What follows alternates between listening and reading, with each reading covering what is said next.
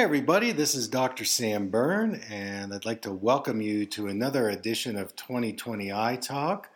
This is a podcast that offers you, the listener, cutting edge information on holistic eye care and wellness.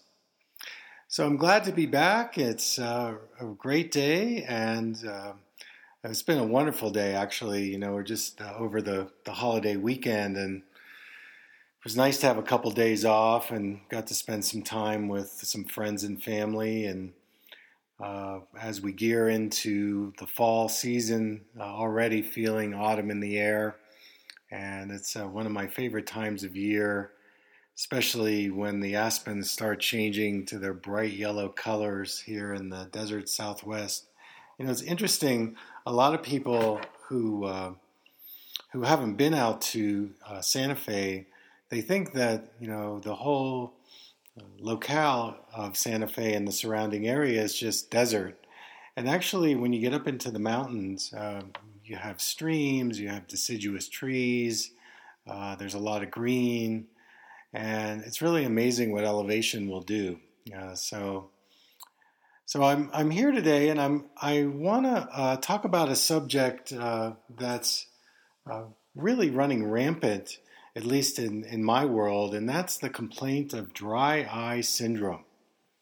So I want to start with this, is that a couple weeks ago, I attended Steve Jobs' Santa Fe Opera debut of his, it's called Our Evolution, which talks about and describes Steve's life and how he was able to manifest Apple. And there was a part of the opera where people were talking about the iPhone and how that's basically just taken over, you know, our daily life. And, you know, the thing about digital devices is that in some ways it's really been amazing in terms of the communication link. But I think what it's done to our sensory systems, and especially our eyes, well, there's a lot of problems out there. And I get so many questions about, you know, how long should I be on my digital device? And, you know, my digital device is causing me a lot of eye problems, eye strain, blurred vision, and what do I do about it? And I just read a recent online poll that almost 48% of all Americans age 18 and over have experienced some dry eye symptoms, and that so many people more and more developing this really scratchy, gritty eye complaint just after 10 or 15 minutes of using their digital device. And it seems to be growing. There was a study that somebody sent me, and the title of the study was called Smartphone Use Linked to Dry Eye Syndrome in School Children. And when I got that, I was like, wow. So basically, the gist of the study is that these were children that were using smartphones, and this was a study that was done in Korea, and they evaluated risk factors for dry eye disease among school-age children, and this included iPads and smartphones.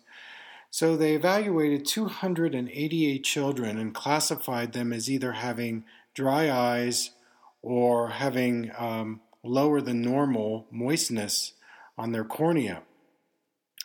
And I can tell you, in going into many of the schools, nowadays kids are on their iPad pretty much all day. And so it's definitely a growing problem, something that I don't even think that the innovators who invented the smartphones really took a look at. But there are a lot of folks out there that are suffering dry eye syndrome. So in terms of some of the risk factors, let's look at those, and then we'll get into some of the things that you can do to at least neutralize or in some cases even reverse dry eye syndrome. So, you know, if you've got conditions like diabetes or high blood pressure, rheumatoid arthritis, thyroid disease, asthma, lupus, any kind of autoimmune disease, you're going to have more susceptibility to dry eyes. And I would also probably put into that group menopause, women with menopause. Because of the hormonal changes, this actually can cause a lowered tear production in the eye. I would say some other causative factors, obviously smoking is going to dry your eyes more. Drinking more than 2 or 3 cups of coffee a day, so the caffeine tends to dry us out.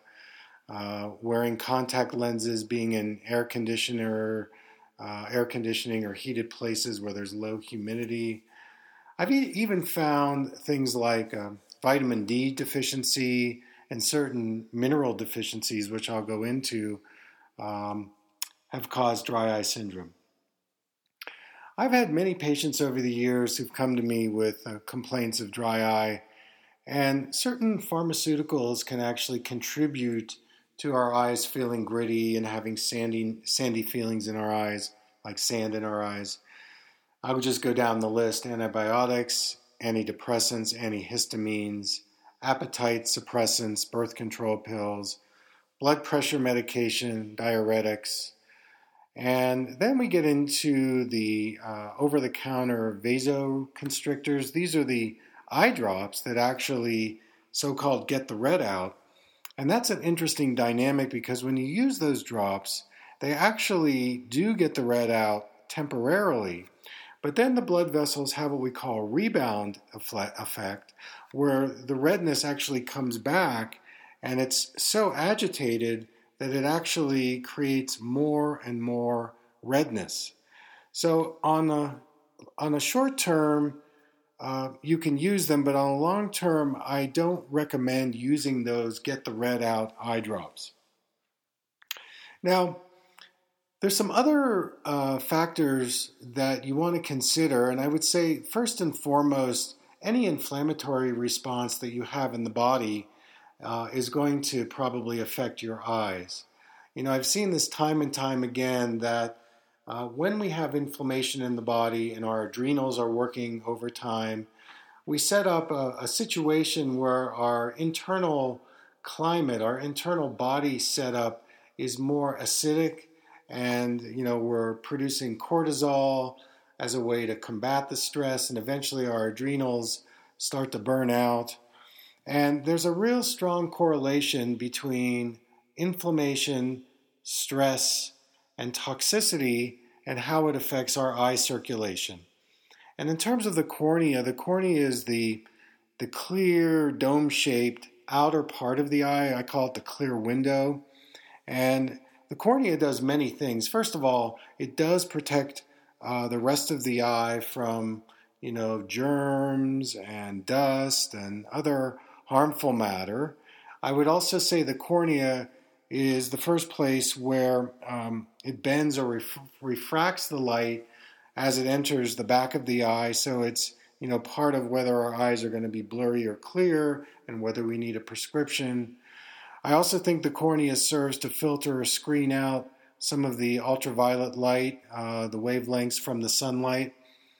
But because the cornea is made up of very tightly arranged nerve endings, if there isn't enough moisture that covers the cornea, every time we blink, those nerve endings become irritated, and this starts us down the road of, those symptoms of the stinging, burning eye, the sandy grittiness you feel, episodes of where you actually are producing excess tears as a way to kind of neutralize the dryness. People will complain even as the dry eye becomes chronic, a redness, pain in the eyes, blurred vision, heavy eyelids, inability to cry when emotionally stressed, not able to wear contact lenses, decreased tolerance of reading or working on the computer. And this is where we get into the digital world, where we're being asked to focus hours and hours a day at a screen that's blinking at us, and we have to go to the speed of the screen, and of the email and all the information flow, that what begins to happen is we stop blinking. And as we stop blinking, this is going to create another instability in our tear production, and it starts us down that road of of dry eye syndrome. So the idea here is that what do we do about this condition? Well, I would say that number one, first of all, it's really important that on your systemic health that you're taking care of your adrenals and your endocrine system, because there's a part of the nervous system called the sympathetic nervous system, which is our active state, our fight, flight, freeze state. That's the state we get into. When we get under stress, we have to produce. But if we're on this constant sympathetic nervous system overload, what begins to happen is many of our mucous membranes dry out in our body, and the eyes are one of those places that dry out due to stress. And I also think, number two, that if we're in an environment where we're staring at that computer screen all day, we want to make sure functionally that the prescription we're using is optimal in terms of relaxing our eyes. There's actually a prescription that I prescribe called a stress-relieving lens. And it's based on our focusing response at 20 inches or 22 inches. And it's a lens that you wear that actually relaxes your eyes and opens up your peripheral vision. And it's a very different prescription that's calculated when we compare it to the distance acuity, where you're at 20 feet and you're reading a chart of letters. If you're using that distance prescription for the computer, it's probably too strong for you and it's going to make your eyes work harder. Of course, if your eyes work harder, they're going to dry out faster. The other thing to note is if you wear reading glasses, a lot of times those glasses are too strong because they're designated for 14 inches. And if you use them beyond the 14-inch distance range, your eyes are going to work just as hard as those distance glasses, and so it's the wrong prescription for you. So you want to ask your doctor for a prescription that's that intermediate distance for the computer. Maybe you measure it so that you know the distance, and then he or she can calculate a computer prescription for you. Also, I highly don't recommend the multifocal progressive lenses for computer use because the only part of the lens that's usable is a very tiny window in the middle of the lens. And there's a saying that I use is the bigger the window you look through, the more relaxed your eyes are, the better the peripheral vision, the better the depth perception. And when you're using a progressive multifocal lens, you're not using the whole lens. You're using maybe 1% of the lens. And you're asking your eyes to focus through a tiny hole to read the computer screen hours and hours. That in itself could be a big change in terms of what you're doing. I also would definitely improve your dietary absorption. Any inflammatory response in the gut is going to affect the eyes. I've seen this over and over again. Again, the eyes originate from brain tissue, so the eyes are an extension of the brain. And I think that, when the gut gets inflamed, the brain gets inflamed, the eyes get inflamed. And dry eye is one of the manifestations of the inflammatory response that you can experience. I also think that, you want to make sure you're getting the proper nutrients into your body. Of course, these nutrients are not only good for the body, they're great for the eyes.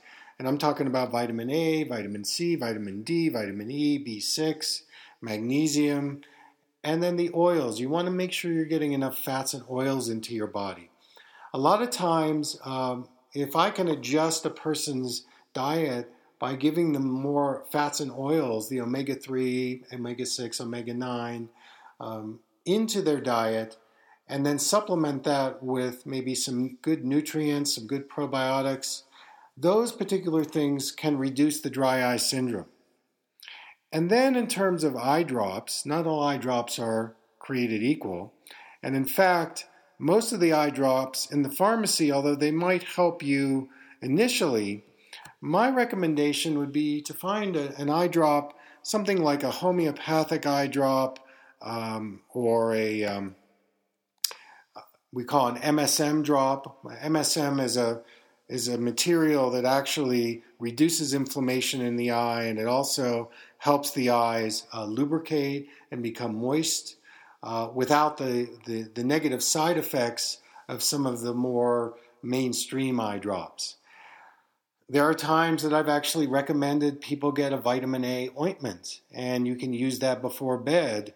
So you're topically putting vitamin A, and you get a special eye ointment that you can get that from a compound pharmacy. That's so soothing for the cornea, and that can actually really help a person move out of the dry eye syndrome. So the key is oxygenating, hydrating, wearing the proper eyeglass prescription. Make sure you get the blue blocking lenses to block the damaging blue light from the digital devices. The other thing is you want to drink at least 4 to 6, maybe 8 glasses of water a day, because working at the digital computer, digital device actually dries you out. Be aware of your own environment in terms of the dryness.